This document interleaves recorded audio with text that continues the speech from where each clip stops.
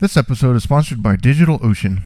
I use DigitalOcean to host a side project, and I'm starting to move the hosting for my blog and this podcast off their current hosting solution to DigitalOcean. With a large selection of one-click apps, from the basics of the LAMP stack, to Ghost and WordPress for blogs, to pre-set up Docker host images, with droplets that can spin up in 55 seconds, the ability to manage SSH keys for remote access, and more, DigitalOcean makes it super easy to get your project up and running. With the ability to easily add team members, use their API to scale out your applications, and have droplets in data centers around the world, DigitalOcean is ready to take on your larger projects as well. Have a question on how to set something up with DigitalOcean? DigitalOcean has a strong community around creating documentation and tutorials as well to get you set up and running quickly. New users can get up and running on DigitalOcean for free using promo code GEEKRY, all cap, to get $10 worth of credit when you get started.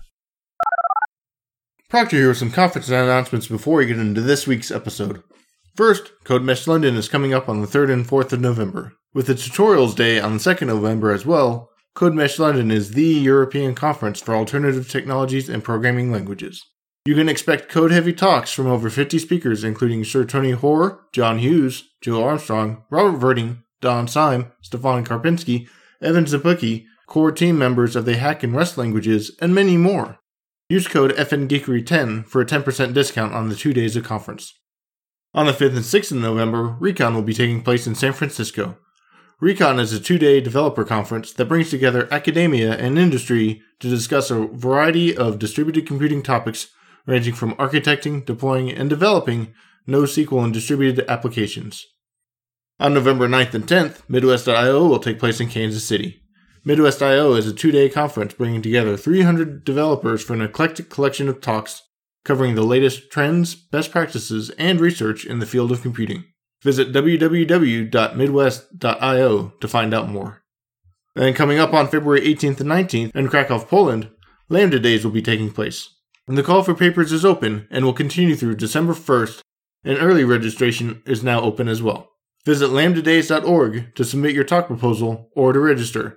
And to make sure to use code FunkyGeeks4 to win, that's FUNKYGEEKZ, the number 4, DWIN, for 10% off early bird and regular registration.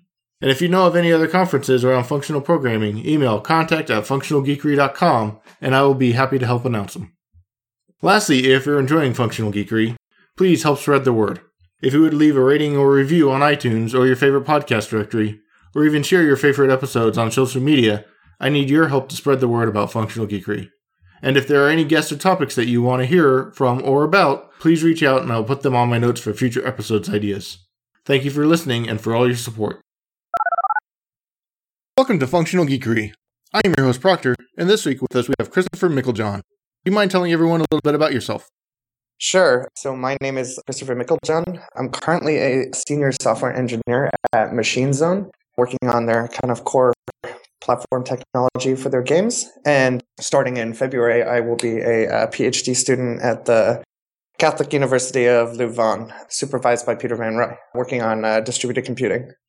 So that's part of the reason I wanted to get you digging in on this was I was familiar with you from you and a number of the Basho crew giving talks and presentations and other things about distributed programming and how functional programming is kind of that gateway in some communities to thinking distributed with process isolation and functional purity and being able to spread that out concurrently across your CPUs, which are kind of mini distributed systems inside of one computer.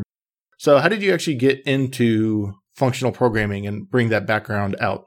Yeah, so my history is kind of weird. I've always kind of been into computers and just kind of programming in general. So during the end of my time in high school, which was the late 90s, I worked at an ISP, one of the first dial-up providers in Rhode Island, actually, where I grew up. And kind of after I finished high school, I enrolled in college and then immediately dropped out because I kind of wanted to go into industry because there was so much happening, right? Because this was around 1998 and 97, 98. So the internet was a really fascinating thing. So I got a job at an ISP, which got bought by a telco. And I spent most of my time doing administration for Solaris, Solaris Systems and IRIX Systems, so like Silicon Graphics, Sun Microsystems, and Digital Unix. So we were kind of building internet scale services at the time, which were very small. Like one server per service, right? And, doing that kind of stuff. And then after that, I was there for about 8 years. So I was doing very little programming there, just kind of on and off stuff with Perl and Tcl and expect scripts and stuff like that. So from there, I left after about 8 years and went to Berklee College of Music in Boston, where I helped write their online education platform for teaching people how to play like music online, teaching music theory and teaching performance online, which was all in Tcl, actually. So Tcl and AOL server. Towards the end of my time there, and I was there for about 5 years, towards the end of my time there, we started moving to Ruby on Rails. And I had done no object-oriented programming really, except for some Java many years prior. I had done mostly like Tcl and Perl and mostly scripting stuff. So this is like, Ruby was really hard for me to understand. Rails was really hard for me to understand. Deploying applications, like figuring out how you write code in that style, it was just like really a total different thing. And I was kind of one of the senior people at Berklee in the group responsible for like management of all of the infrastructure and installing servers and building out data centers and doing like buying leased lines for fallback DCs and stuff like this. So I was like kind of out of the programming game for a while towards the end of my time there. So one day I just decided to quit and I went to a small startup in Rhode Island called Swipely, where I started so I kind of took a major step back and started as a junior developer there writing Ruby code. And it was primarily all Ruby on Rails and some JavaScript. So it was like kind of JavaScripty Ruby on Rails stuff. And then when we started scaling our service, we were initially on MongoDB and we were having a lot of problems with it. And I actually wasn't even really involved in that work. I was kind of tangentially involved just because the developer team was so small that everybody kind of knew what was going on, but not everybody worked on everything. And so we evaluated Redis. This is at least like, I don't even know, maybe 4 to 5 years ago, I guess, maybe, I think, or maybe 4 years ago.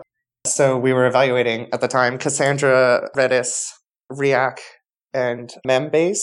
I think that was the name at the time, Membase. And my manager at the time passed around the Dynamo paper and was like, we're like doing this thing. We're going to put this database called Riak into production. And I was just like, I don't even know what any of this is. Like, I don't understand why this is necessary. I don't even understand what these systems are. So I started getting more and more involved into it. And I guess, I just really wanted to know more about it and I kept learning more about it. And I wasn't actually directly on the project that was integrating Riak either. So I kind of felt like, well, I really want to know it because all of my coworkers are learning this thing and it seems really, really cool. So I kind of went out and like hustled really hard to like understand everything about it. I was kind of blogging about it a little bit and talking about it on Twitter a little bit. And then Basho actually reached out to me, Mark Phillips actually, and tried recruiting me for a evangelist position at Basho Technologies, a technical evangelist position.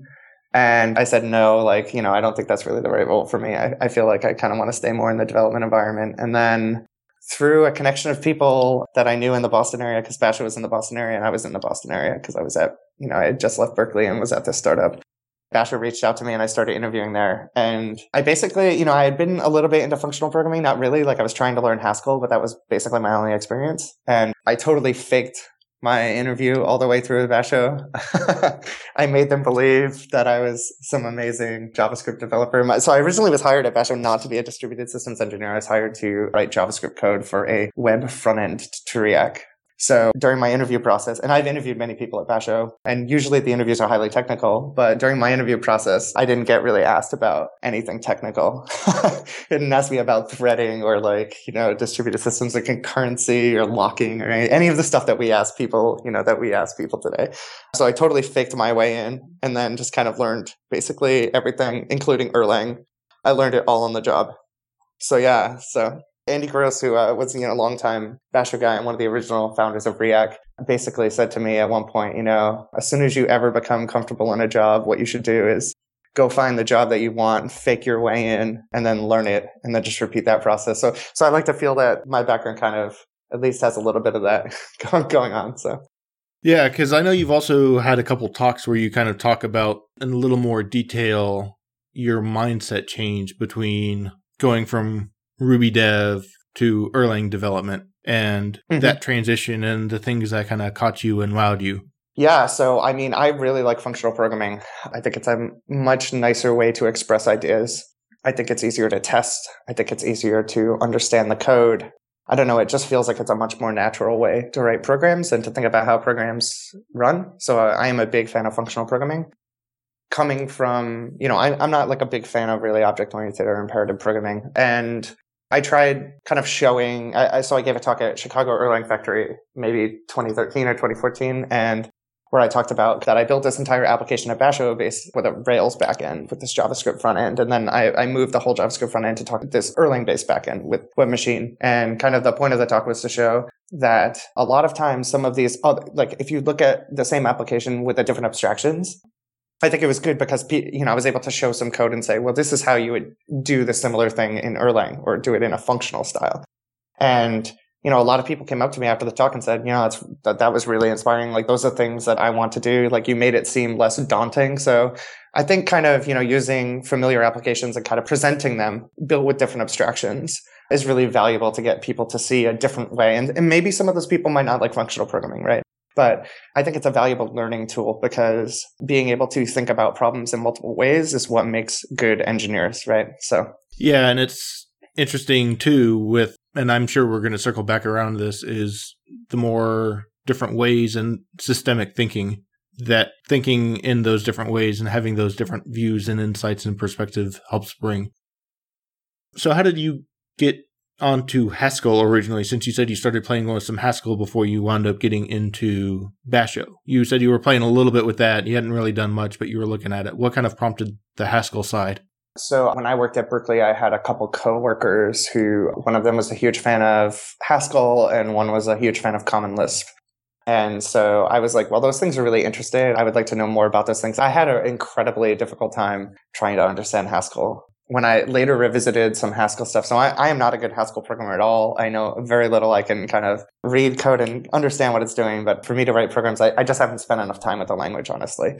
But at that time, when I was also new to functional programming and new to Haskell, it was incredibly difficult for me to understand what was happening. And I did not get very far. It was something where I kept going back to the Learn You a Haskell book, or Real World Haskell, I think was the first book I started with. And I kept going back to it and wanting to learn it, but just having an incredibly difficult time with some of the abstractions that are presented and just a different way of thinking. So is the enthusiasm about the other languages that your coworkers brought to you that helped spike your interest as well then? Yeah, I would say it was the enthusiasm and just kind of, wow, it's a really different way to think about a problem. And I feel like probably if I would have paired up, I probably would have been more successful, but by myself, I had a very difficult time just kind of making that transition. I think I just kind of bit too much off at one time. The reason I'm kind of prodding there is that seems to be just one of those lessons in general, and I could imagine the same thing being said for Erlang if you weren't learning it on the job and trying to figure out, what am I actually going to build up with this, right? Yeah. Oh, yeah, for sure. I mean, I've had that problem going into a language where it's just presented in front of me and I have to so I took a course at Brown University. I was taking some grad courses there for a while. And so we were doing Benjamin Pierce's Software Foundations textbook, which is a freely available textbook on the Coq theorem prover. And so in that course, you start by proving basic properties, and the Coq theorem prover has a very restricted functional language inside of it, right? And as well as a tactic language for proving properties about programs. And so I just enrolled in this course and I was like, yeah, it sounds interesting. Let's do it. And 3 or 4 chapters in, you write basically an interpreter for a simply typed lambda calculus. And then you prove properties about progress and preservation, right? So that you can kind of make steps. You can constantly make steps. And the steps that you take are basically well typed. So I didn't know anything about type systems. I didn't know anything about functional programming. And that's that. I never programmed in an ML style other than my little quick rudimentary playing around with Haskell. So I didn't know any of this, but given a framework where there was an instructor and there were peers, and we had the Software Foundations does a very good job of kind of building up, and it presents very simple examples, proving commutativity and then building on top of things like that, right? So just having a goal made it a lot easier for me to get somewhere with the language. And arguably that's a very difficult language to build things in, right? So I think a lot of times, for me specifically, kind of, and same with Erlang, right? Erlang is not the easiest language in the world. I mean, it's now that I look at it, I'm yeah, well, it's It's way less complex than some of these other languages. But having a goal, like knowing exactly what I wanted to do or what I had to achieve, made it so I spent less time kind of just learning syntax or semantics without like a reason, right? So that is kind of the learning method that works very well for me, is learning kind of by having a goal. That sounds like good advice for anyone. And I've seen some other things coming across that recently of taking it in small steps and not trying to swallow the whole elephant at once and taking it in bites and realizing that you got to break it down. Yeah, for sure. Yeah. So I remember when my former coworker Reed was on this podcast as well. And we kind of, I think, have different approaches to learning languages because when I went back and listened to his episode before our call today, he was saying that he kind of approaches, if I remember correctly, he said he approaches languages like not with having like a pet project or something that he wanted to build, but more in like an exploratory kind of approach to the language. And I think that me and him kind of take different approaches to the way we kind of learn languages, I guess. I seem to recall him just saying it's essentially buckle down and work through it. And if you find a hump, you just work through that hump until you can get through. Yeah. So you got into Basho. You said you managed to fake it until you make it there. And with Basho and Riak and the other papers there, Riak is known as a distributed database. And there's a lot of work there and a lot of talk around that. How did you find yourself going from functional programming just in general into thinking in the distributed systems, and what kind of help did you find that your functional programming learnings helped going into the larger set of distributed systems? What was that path like? I guess initially, I just felt that Erlang was the right choice because it had a distributed runtime, really. I think that at least a lot of even the academic work that I'm doing now, we've chosen Erlang. So there have been many reasons that we chose Erlang, but one of the primary reasons was that it has a distributed runtime, and that makes building these applications very, very nice. I guess Erlang being functional is kind of maybe second to that, I guess. I don't know. I'd have to think about it a little bit more, right? Because there's something to be said that you could build similar types of applications in something like Akka, right? Which is not functional. Or you can program in a non-functional style in that language. You can also program in a functional style as well. I guess it wasn't kind of a conscious decision at the time, like about the language being Erlang or being functional or something like that. It was really focused on the runtime and that it provided the groundwork that allowed you to build distributed applications and distributed algorithms and implement a lot of these papers very quickly and very efficiently. Now, the benefits of having it be this like nice functional languages and made like the OTP abstractions are extremely nice. Trying to keep everything as pure as possible and having very few things mutate state, given that Erlang is not a purely functional language, all of that stuff kind of the design patterns that the language brings and that OTP bring make it a very nice language for testing things and handling crashes and recovery and stuff like that. So it makes it a lot easier to build some of these applications. And the runtime is really nice in some ways. It's not very nice in some ways, but it's very nice in some ways. Part of that question was it just the getting into and working on Riak that kind of sparked that distributed systems thinking for you? Or was there some other parts of, maybe it was seeing how Erlang framework plays in and OTP plays in with some of those things, but a lot of people, and it was my experience for a while too, was until you kind of get into this functional programming world, you may know roughly the fallacies of distributed computing, but they don't seem to hit you until you take a deeper dive or have been bitten by hard lessons. But this doesn't seem to be proactive from the people I've talked to without either having gotten into functional programming and started to see some of that, or having to deal with major failures and say, oh, yeah, these things are real. Yeah. So I mean, the biggest thing for me, and I think this underlined most of my work on like kind of user interfaces as well as work on distributed systems, and kind of is the basis for all of my research nowadays, is this idea that at Basho, Riak's a distributed database, and there's this idea that if there's some database X and I read some value from it and you read some value from it, and then we both mutate our state and then we race back to the database to make our change, there's this idea that if I race and I win, if I get there first and then you get there later and your right overwrites mine, or vice versa, I overwrite yours, this idea that we've lost some information, right? And so this was kind of a big idea. This is a very kind of basic distributed systems idea, right? This idea of concurrency, and you have to understand how to reason about concurrency in the system and how to make decisions, right? Because you ultimately have this non-determinism in the system that says eventually one of these things is going to arrive. And unless I store both, like Amazon Dynamo does, or I have a way to reconcile the changes, I don't really know what to do, right? And you kind of lose information. So part of it was at Basho, I was building, I was trying to learn about React while also building this front end for managing clusters, right? So it's like UI for doing this. And as I explored more and played more around with the database and learned how the database worked, it was interesting to say, okay, we understand these problems and we're thinking really hard about them, and they're very difficult problems to solve. These are extremely difficult problems to solve. And there's all these papers and there's all this math, and there's been like 20 years thinking about these ideas. And then over in the JavaScript world, I was like working with these frameworks, these like kind of JavaScript like MVC style frameworks, and they would just say, okay, well, we'll get some state to the client, and then the client will just like overwrite the state back on the server when you commit things. And I'm like, hold on, like that's really messed up, because on one hand, we have these distributed systems people who say, okay, this is a big problem, multiple computers working together to solve this problem. How do we do this correctly? And then kind of a lot of the thinking in the front end world, at least like 5 years ago, kind of punted on the issue altogether and said like, well, no, right? We'll just write it back. The user will only be logged in once and only making its change once. And it was like this kind of, in one side of the world, kind of, I don't know, it's difficult to reconcile that, right? Because fundamentally it's the same problem. If you have mobile clients that have state, or you have web browsers that have state, you have the same problem that you don't have this client server. This kind of idea that we think that there's client server is kind of false, right? In that it's really a bunch of computers that are working together and each of them have state. And they have to reason about changes to the state. And we have to understand how concurrent operations are going to be resolved, and kind of know what part of the system is deterministic and which parts of the system are not deterministic. So, kind of this motivated me to give this talk at EmberConf in 2014 about a lot of the CRDT work, which is basically this idea that you have concurrent data structures that have a deterministic resolution strategy.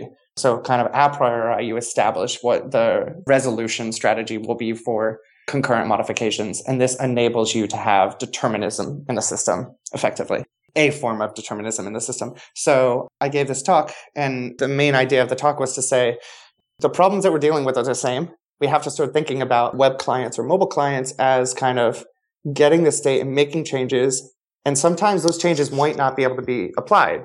And there's many ways that you can resolve this, right? You could do something like last writer wins and let them overwrite it. But maybe you want something more intelligent that says, well, okay, I'm going to read some, I'm going to try to apply these updates, and maybe some of them won't merge correctly. So then I try to roll back stuff. That's an approach. Another approach is to design things that can never not be merged, right? So try to build it so that every operation in the system can be commutative. So this was kind of the thinking that was beneficial from being kind of at the border of these two communities, right? And my advisor, Peter, he kind of shares this thinking where it's very beneficial to kind of be involved in these two communities, right? Or be involved in kind of multiple communities, because getting ideas cross-community are really important.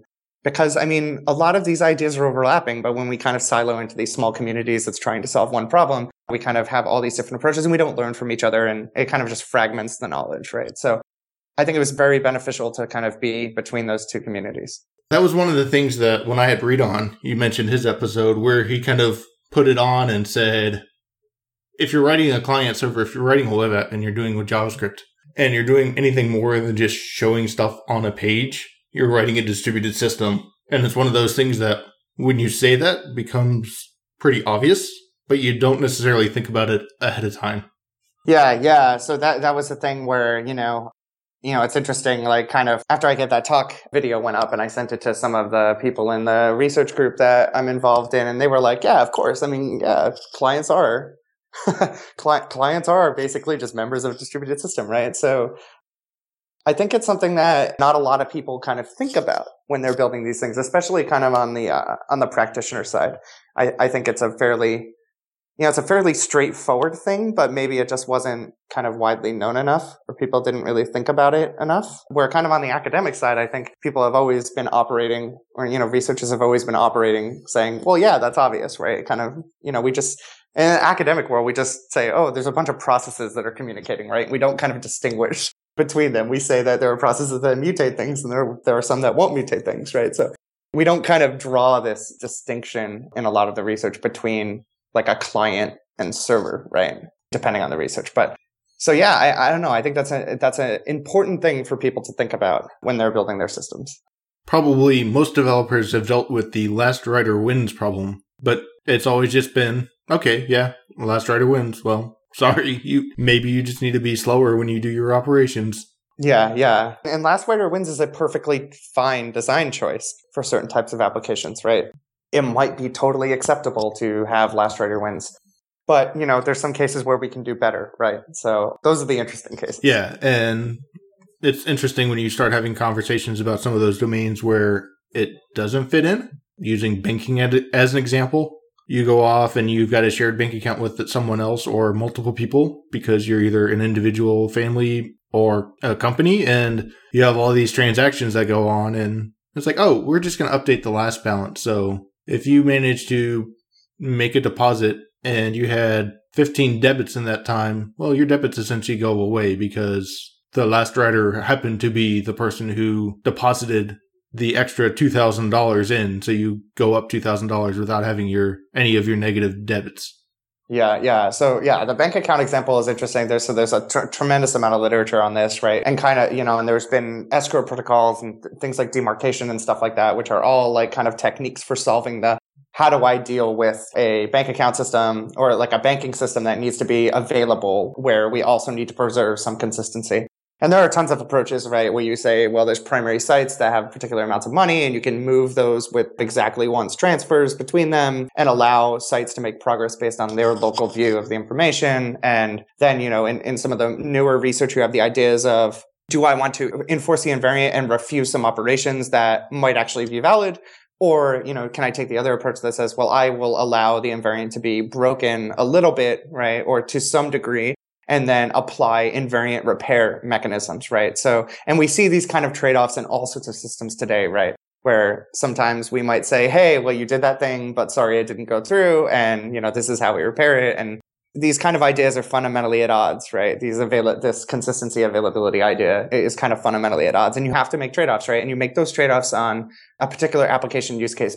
On one of those particular use cases, right? You say like, well, for this set of operations, I may want to kind of relax these constraints, but enforce these. And for these subset of operations, well, maybe I can play a little bit looser here, right? So yeah, these are the fundamental trade-offs that we have to think about. And we want our cake and we want to eat it too, right? But sometimes that isn't possible. So we try to get as close as we can there. I came from a .NET background, so there was some stuff with event sourcing in there. And I want to say it was Udi Dahan. It might have been Greg Young. But they gave the example of like, look, you've had these concurrency issues even before software. Let's go back and figure out how the business actually deals with this.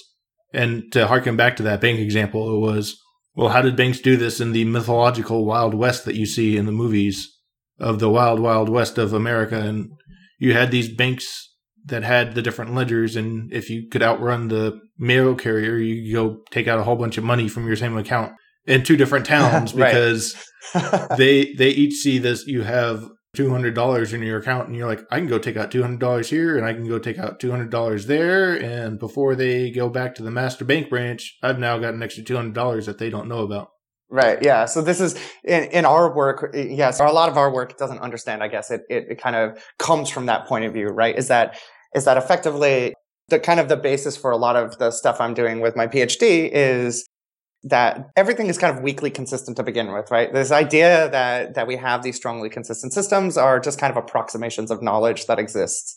And so what we need to do is we need to build computations that operate on this kind of partial knowledge and try to operate as correctly as possible on this partial knowledge and ensure that as more knowledge gets known, the system continues to grow kind of more correct, right?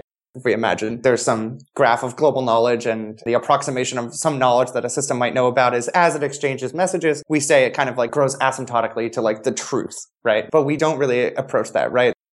So how can we build systems that operate over this weakly consistent view of information? Because that's kind of like really how the world works. We do tremendously well operating every single day in the world without having a strongly consistent view of all this information. So can we kind of build computational models that kind of adapt to this? And kind of the domains that we're going after, this is extremely important, right? In the domains of like mobile computing, where devices go offline and then may come online and periodically synchronize their state. Or even these like IoT networks where information might only periodically be sent and you have message delays. And even when we think about like planetary or even bigger galactic scale like systems, distributed systems, fundamentally, we have to deal with latency. Things are going to take time to happen, right? And building systems that always want to synchronize all the time and always like kind of enforce a total order over events is kind of trying to reduce to a simpler model because it's easier for us to think about and easier for us to build systems with. But it kind of restricts how well we can grow those systems because you only can synchronize so much, right? Before your synchronization time is so long that your application basically is just the synchronization time, right? So the idea is, can we take a step back and can we think about building programming abstractions a new way? Can we build programming abstractions that can deal with like out of order messages? Can we deal with things like long delays and still enforce some invariance? So enforce the invariance about the application that really, really matter. And so can we? I don't know. This is research, right? But it's really fun to think about. And it's fun to think about where we might be able to go with this and kind of what types of systems we can build. And there's also this really interesting problem that says, okay, so now we're kind of getting somewhere. Can we now look at these computational models and say, well, okay, what kind of classes of applications can we build? Like, are these models inherently limited? Are we limiting ourselves by saying there's an entire class of applications that just cannot be developed this way? And if that's true, where do we go from there, right? So, I don't know. It's a super exciting area of research because I think it has really big implications. I mean, much farther down the line, but I don't know. It's exciting. So we've kind of elaborated on the problem and you've mentioned the solution in general, or at least one of these solutions in general, which was CRDTs. Do you want to expand on those a little bit more just to kind of give a better overview of what that is? Because I know there's a couple different variations of classes, but... Yeah, sure. So again, like to take a step back, like the higher level idea here is how do we build computations that can operate over weakly consistent data? And so now that we have this idea of how can we do declarative programming over weakly consistent data, what are some of the concrete things that we can do today? Like what are some of the ideas that we're working on today? The research group that I work with is currently working on some research that's based on CRDTs. So we're not saying this is the end-all approach, but this is a approach to the problem. We're exploring how far we can take this approach and like what the bounds of this approach are. This is some work that we're doing called LASP, which is short for lattice processing. What this is a functional language. Right now it's an embedded DSL in Erlang, but the semantics live by themselves. And the idea is it's a functional language that uses kind of the core data abstraction is the CRDT. So CRDTs are distributed data structures. So inherently concurrent because they're distributed data structures. And these data structures they're kind of like, they have sequential counterparts, right? So we have like a distributed dictionary that allows for composition. So it's a recursive data type. And we have sets, a bunch of varieties of sets and counters and flags. So a counter would be like an integer that can move either in one direction or in two directions. We have flags, which are effectively Boolean. So they're data structures that can move in one direction. So something can move from false to true or true to false. And we also have registers. And last writer wins is a type of register as well. And that actually, as much as we kind of harp on how last writer wins is bad, last writer wins actually has some interesting implications as well. So the idea is that if we take these data structures that are always guaranteed to given a set of updates, so we say that if we take this data structure and we replicate it on 10 different machines for fault tolerance, and we give those 10 machines the same series of events in any arbitrary order, then the results of those data structures at those 10 machines will be the same. So it's deterministic. So if we think about a traditional set that you can add and remove elements, if for some reason a remove is played before an addition, so a remove on the empty set has like a no-op effect, and then an add of that element, and then it's played in the reverse order on another node, we can end up with a set where the element exists and a set where it doesn't exist. So these data structures try to model things in a monotonic fashion. And what that allows is that given these data structures always accumulate information, we can always reason about what the outcome will be. So what we do is we attempt to build programming abstractions on top of these. So in the same way that Lisp kind of uses S expressions kind of as the base data structure for the language, like everything is kind of first class, we're trying to build a language that uses these concurrent distributed data structures as the basis for a programming language. So the core abstraction. And this allows us to have programs that can be arbitrarily distributed. So we can take a program that, so it's a data flow like functional language. So we can imagine that we could take a program that consists of, maybe it does like a few map operations and then like creates a counter with a fold. We can take that program and arbitrarily distribute it across a bunch of nodes. And we can run it on 50 different nodes versus one node. And we guarantee that we'll actually get the same update as long as we ensure that all nodes in the system observe the same set of events. regardless of ordering. And so this is really nice because we put the challenges of distribution and event delivery in a runtime system.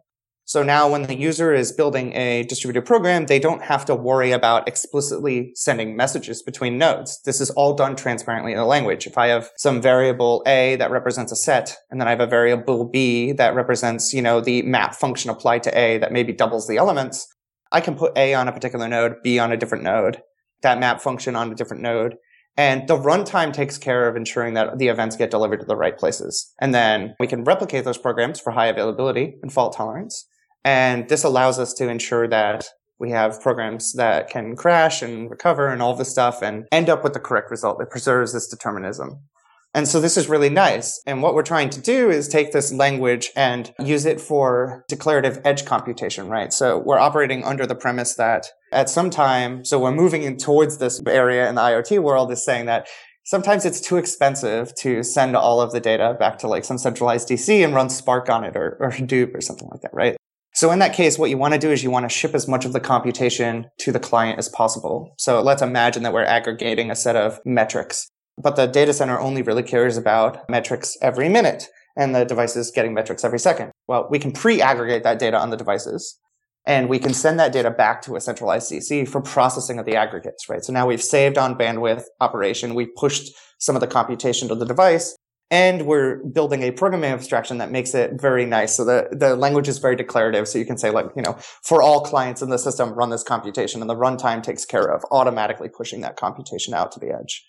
So we're trying to kind of change the model of how this computation is done and kind of move away from this model. So again, kind of getting back, if we go all the way back to the beginning where we talked about this idea of the client server, we're trying to change this, right? There isn't a client server. There are some nodes that require some subset of information to do computations in the system. And there are other nodes that may be providing that information. And they will eventually send that information and eventually all this communication will be done. But we're not trying to impose this model where I have a single machine in the data center that's got hundreds of terabytes and I'm just going to, have some process, some TCP socket open that's just accepting all of these events. So that's kind of where we're going with this. And this is like kind of our first incarnation of attempting to solve the problem and explore the design space a bit and see where we can go. And with your client server thing, or the way I hear what you just said was, it's not a client server because what we think of as clients are actually providing data to another client, which is the server in the sense. And the server is a server in the sense of the clients and sometimes, but not always. And they both fill both roles depending on who needs what kind of feedback. Right. Yeah. So I don't like this idea of classifying these systems in this like kind of subordinate type relationship, right? Like the idea is that you have some components in the system, whether they're servers or processes that are responsible for some data, and you have other systems that are responsible for other data, right? And then the model that we built is kind of an opt-in it's similar to a publish subscribe model, but we're building like a distributed kind of runtime system that has this call by need, like opt-in kind of semantic, where you are a node in the system and you have all this variable state and all this scope. And you kind of say, well, I need to process something now. So I'm going to, kind of raise my hand and say, hey, I need to know about values of variable A at a particular logical time or a particular threshold value, right? Like I don't care about getting information about the set until the set has at least 3 elements. You have this kind of computational model that allows you to opt in for information that you need.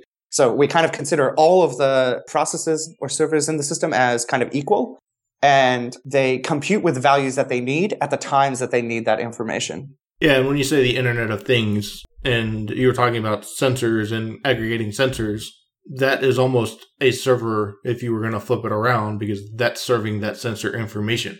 You may think it as a client, but it's really a server serving sensor information. Yeah. So this is one of my favorite points we're actually writing an article on right now. And the idea is that, well, in this model, when we think about, well, what does strong consistency mean? Well, like in this model, the sensors are the source of truth, right? Normally you think of, and I think this is a big change. And, this is an observation that we have is that normally you kind of say, okay, there's some Postgres server over there. I'm going to put my updates in. And what I'm going to do is I'm going to go insert that. And then if the insert fails, I'll just keep trying to insert it, right? But that's like an inversion of the model, right? Of the true model, which is the true model says, well, the client really has the source of truth. The client has the real information. And this idea that I just repeatedly try to put it in this Postgres database until it accepts it, and then we query that database, is this kind of inversion of the model that says, well, until I give my information to that person, it's not really like, it doesn't have this kind of truth value, right? So that's an interesting way to think about how we work with databases today and kind of how we're trying to change that model of computation effectively. And the other thing, you kind of mentioned Internet of Things with, there's also the fact of that a lot of those things that are coming out now are either power-based, based off of household power, or they're based off battery power.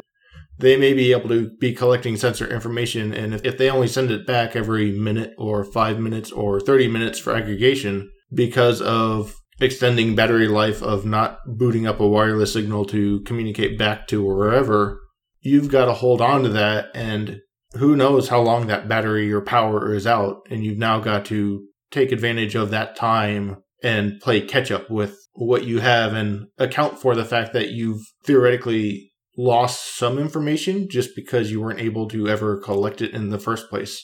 Yeah, exactly. Yeah. So this is the idea of that, well, the computations, the things that you actually do with this data are kind of weakly consistent to begin with, right? Yeah. And what I'm kind of getting at with this is the more I hear about CRDTs and people talking about it and the logical time versus real time, tell me if this is an apt metaphor. It almost seems like we've been treating software development in industry or just outside of academia as Newtonian physics, and a lot of this distributed systems research and things like the Paxos papers and everything else that kind of follows along this chain is essentially the physics where, look, time is all relative. There is no set of time. You think you know what time is, but you really don't know what the time is because everybody's observing everything in different manners at different speeds. And if I'm sitting on a car, I feel like I'm standing still and the world's moving around me. But if a car is going faster, I think that thing's only moving relative to me and that whole scenario kind of thing, right? Yeah, the idea here is that, everybody is going to see events in a different order. And this idea of, these things where we globally sequence events effectively, which is synchronization, this global sequencing. This global sequencing is problematic because it slows the system down, right? So, and one of the nice things about CRDT, bringing this back to functional programming, one of the really nice properties is that in functional programming, you have two very important properties in like a purely functional language, right? And those properties are referential transparency, which says that I can evaluate some function and the result of its value can be treated in place of the function. And then the second property is confluence. And the confluence property basically says that the order of evaluation kind of doesn't matter, right? I can evaluate this in any order. When I perform like the beta reduction, I can evaluate this in any order and I will get the same result. So CRDTs kind of are a way to provide these properties in distributed systems.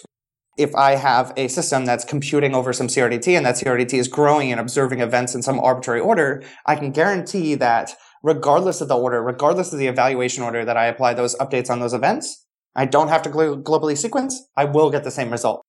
And then if I take some CRDT and then I, kind of replace it with, if I have some function that's operating over that CRDT and that CRDT has quiesced effectively, then that value is substitutable for the function that's doing that valuation over the CRDT for a given subset of events.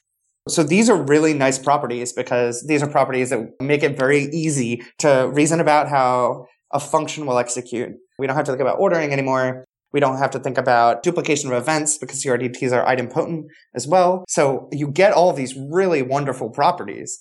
We kind of remove temporal time out of the equation.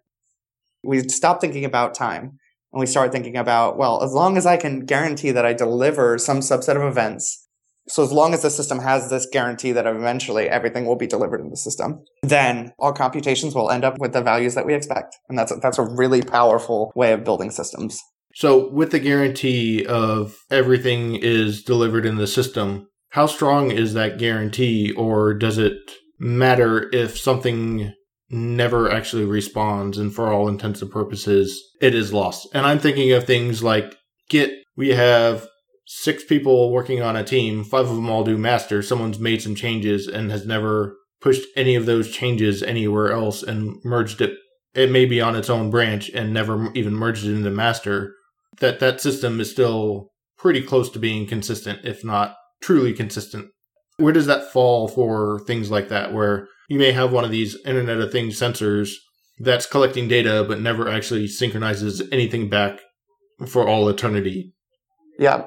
So that's a really good question. So this is a real big challenge in trying to formalize a lot of our work and prove our work to be correct, right? Because a lot of the work if you think about the model, we can say, well, yes, as long as all the clients eventually come online, and, if we assume that they're, the state's replicated, so we say, well, as long as all the clients come online and there's at least a correct replica operating, so non-Byzantine behavior, then yes, you will get the correct result. So how does that model change? How does that model become more difficult when you sacrifice some of these guarantees, right? Where you say, well, there might be some client that doesn't come online. What happens if that client comes online and sends its state to one node, right? And then that node goes down, but maybe that node comes back up. So a lot of these things start bringing into a question of how do we formally define those situations? How do we think about those things? So this is stuff that I understand the problems. I don't understand the solutions yet because we're still thinking about it. But yeah, this is totally a problem. How do you deal with a client that might... So in our ad counter example, we say that,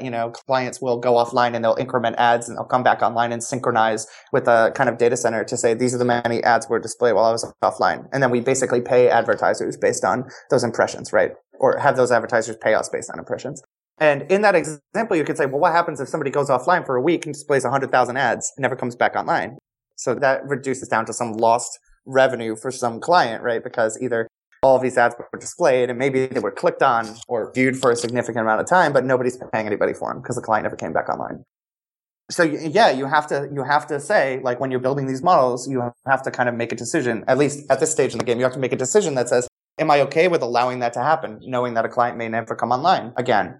Do I want to just disable that functionality while they're offline? Or do I not care? Because realistically, most people are going to come back online unless their devices die, right? So it's a technical challenge in terms of the computational model, how we formalize it, how do we prove the model's correct. But it's also kind of an interesting kind of challenge from a business point of view, right? Effectively, how do you deal with these situations where this might happen? This is totally a realistic scenario that might happen. The other thing that I'm kind of thinking about is, the reason I kind of prompt you is, again, back to the internet devices or even just standard servers as we think of them now, we start to think of things that there's the network partition, which means it goes offline and eventually comes back online. And then you've got this thing's going offline, never coming back online again because we've scrapped that thing and either replaced it with a new thing or we've just removed that completely from the system. And therefore, everything that happened up until that point is valid, but we never expect to hear, we never expect to hear from this thing again for one reason or another.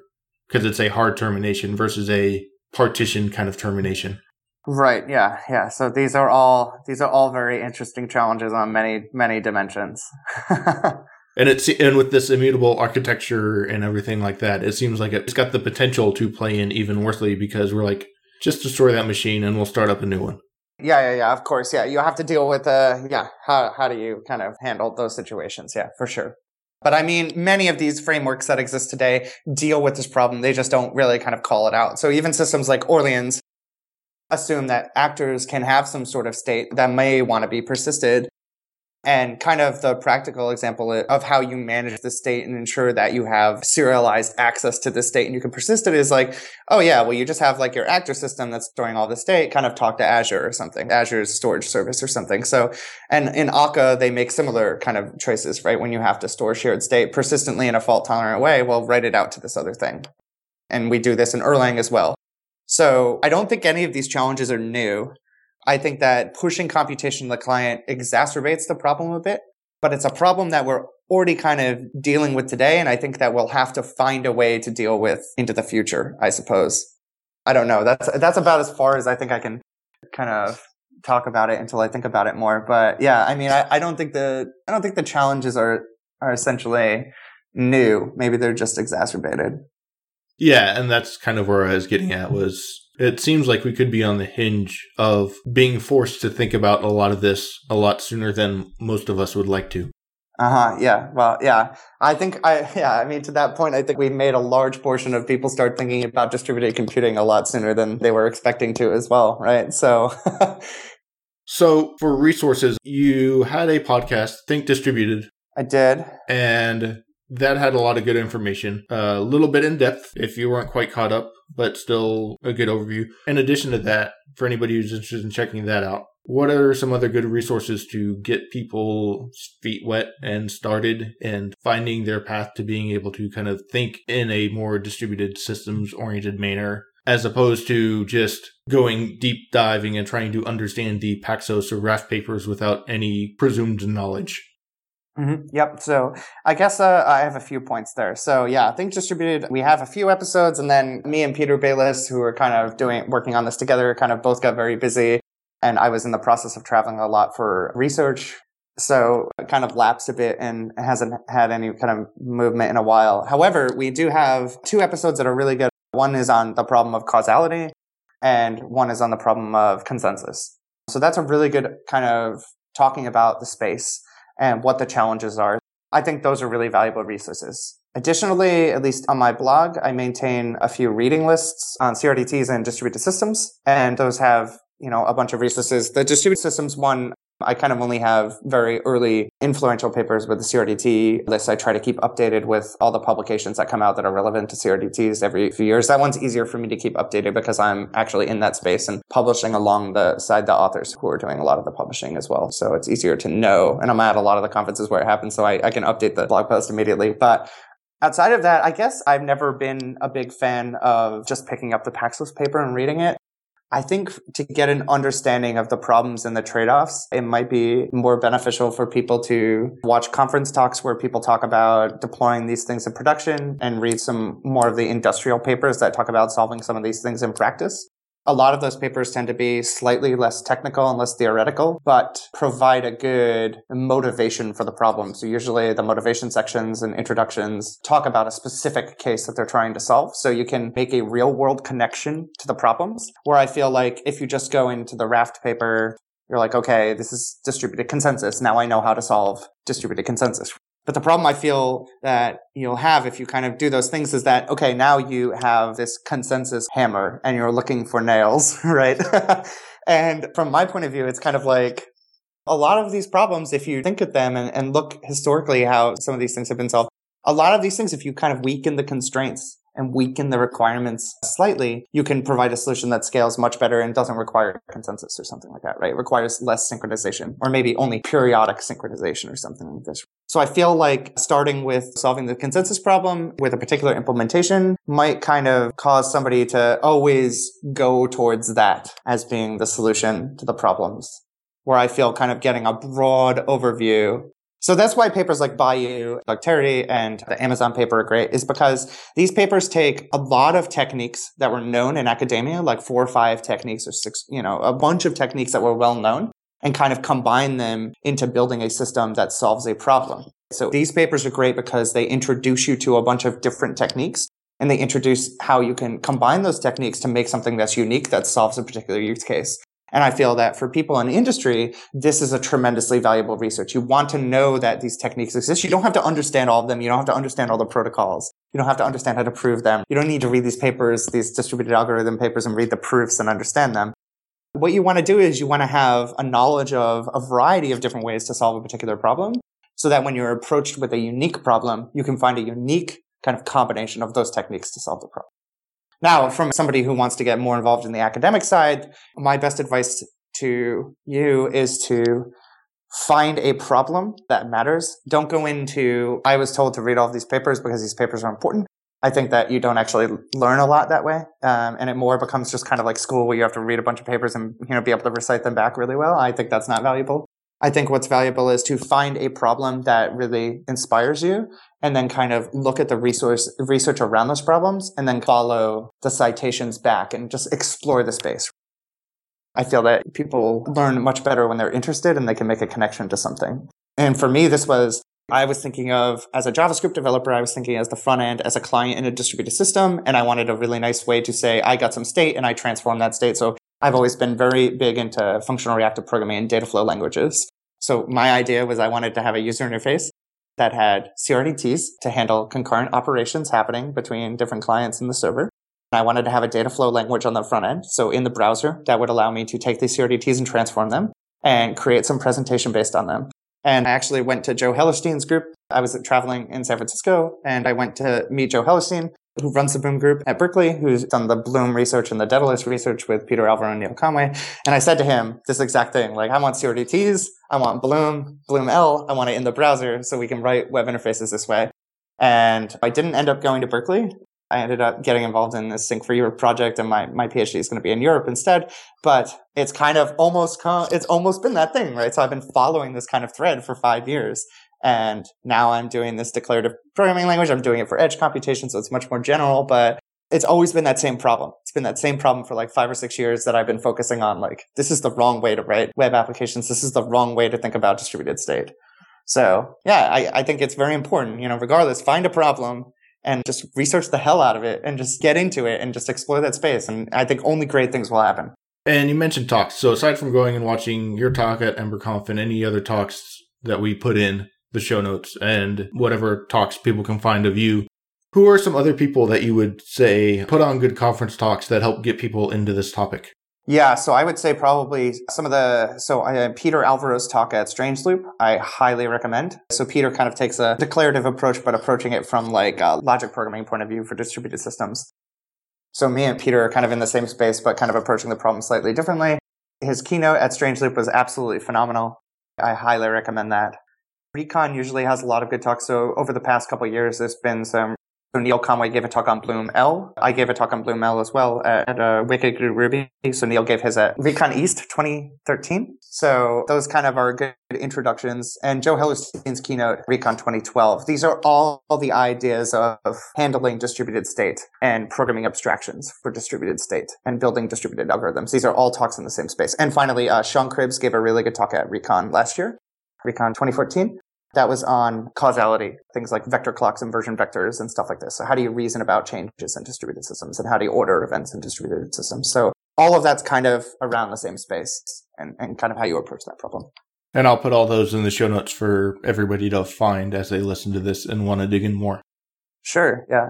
You've got some upcoming appearances. You've already mentioned one project of LASP. Do you want to elaborate on your appearances and give a little more details for LASP and anything you want to kind of make sure people know about?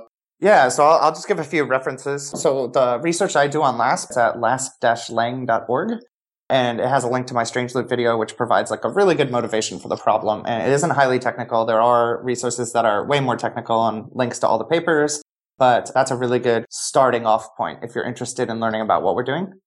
LASP is partially funded under the Syncfree EU project, and we'll put a link to that in the show notes because it's a syncfree.lipsix.fr.